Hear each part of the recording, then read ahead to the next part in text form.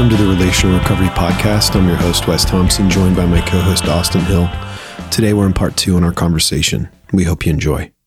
Okay, the second topic was, and there's nothing else with this. It just says self-love. Ha. I don't know what to do with that one or where we should start. You got any thoughts? I think, man, first off, starting that it is a really big challenge for me to show the same kind of love to myself that I very willingly show to other people. So that in and of itself highlights attention. So if you are like me, if anybody hearing this is like, man, it's really easy for me to show compassion and kindness to other people, but I just like my inner monologue, that voice in my head is just super toxic. I am not kind to myself. You are going to feel a lot of tension because your stated belief that kindness and compassion is good, you are not showing to yourself. And so it's going to be really messy if you don't start believing that truly. Because what you're saying is like compassion is only for other people. So that's really not compassionate because it goes against a deeper belief that it's because we're coming from a Christian perspective. We're saying that Jesus loves me, loves us, died for me, and I am rejecting that. That's like a deep theological issue. But what we're talking about here is like, if just like from the start, if you're struggling with self-love, you're not weird. It's not like that's a lot of people deal with it, but a good way to start loving yourself more is put yourself like in somebody else's shoes and how would you like to be treated? And just start practicing that compassion towards yourself first, because you are like, and it's not selfish to do that. It's not self-centered. It's being honest and really living into that principle of, I believe that compassion and kindness is good for others. And so it's good for me and I should show it to myself. And it's a practice and it's hard. I'm not any, like, I think one of the reasons why I struggle with it is because it's selfish. I don't want to focus on me. Well, it's not really selfish if I am following through on this fact that we are all equally important, not more or less than each other. But if we're all equally important, we should probably start living into that value by treating myself with the same compassion and respect that I show others.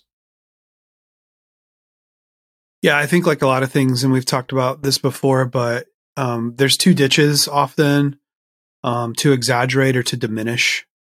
And I think with self-love, it's like obviously exaggerated self-love might, people throw this word around way too much nowadays, I think, but just like obviously the stereotype of dramatically exaggerated self-love would be like narcissism. And narcissist, right? He couldn't look away from his own reflection in the pool. And so it's this idea that you're just absorbed with your own image and your own sense of grandiosity and importance. That would be the extreme exaggeration of self-love. But so I think oftentimes, especially in religious circles, we're told like that's wrong.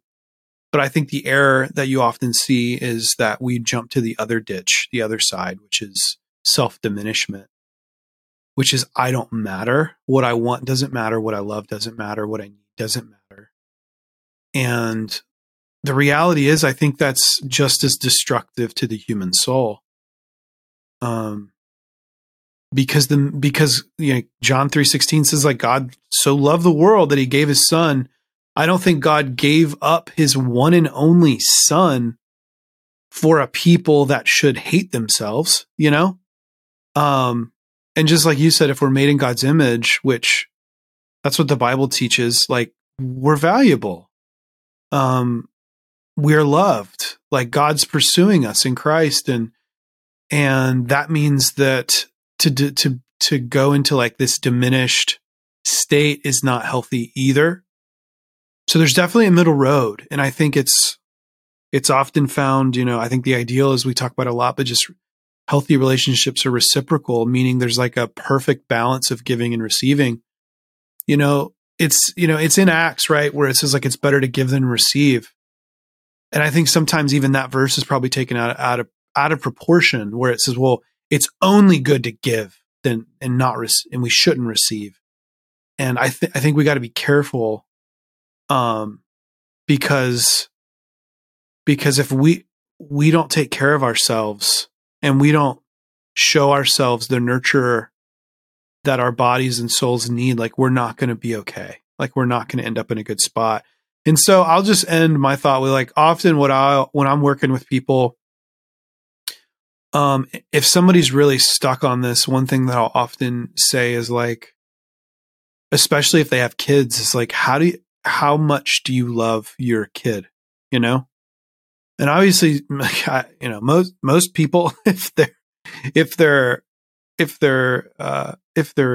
even remotely healthy, will, man, I love him or her, you know? And it's like, well, can you imagine how you would feel if your son or daughter felt the way you feel about yourself? And it's like, can you love yourself the way that you love your son or daughter? Because I think Jesus loves you even more than that, you know?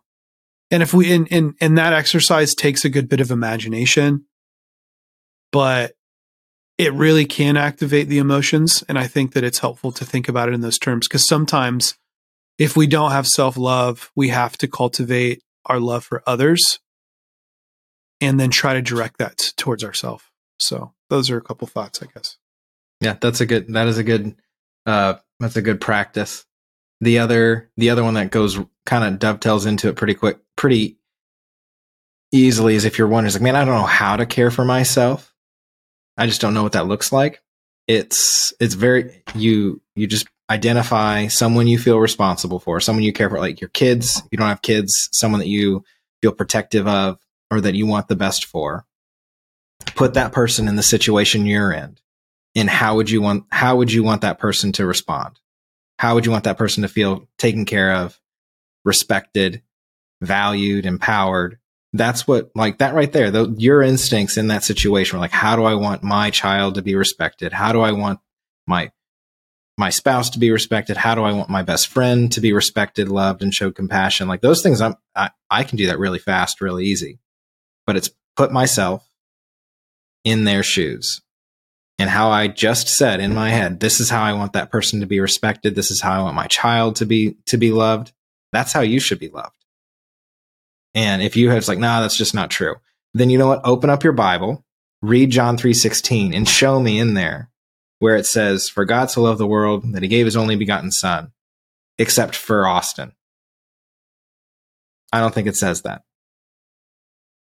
Yeah, it's like diminishment works the same way exaggeration does. It's like, do you think you're so important that you're the only one that's worth looking at on the exaggeration? But on the diminishment, it's like, do you think you're so important that you're the only person in the world that doesn't matter? Thanks for listening to this episode of the Relational Recovery Podcast. We'll be back tomorrow with part 3 in our conversation. We'll see you then.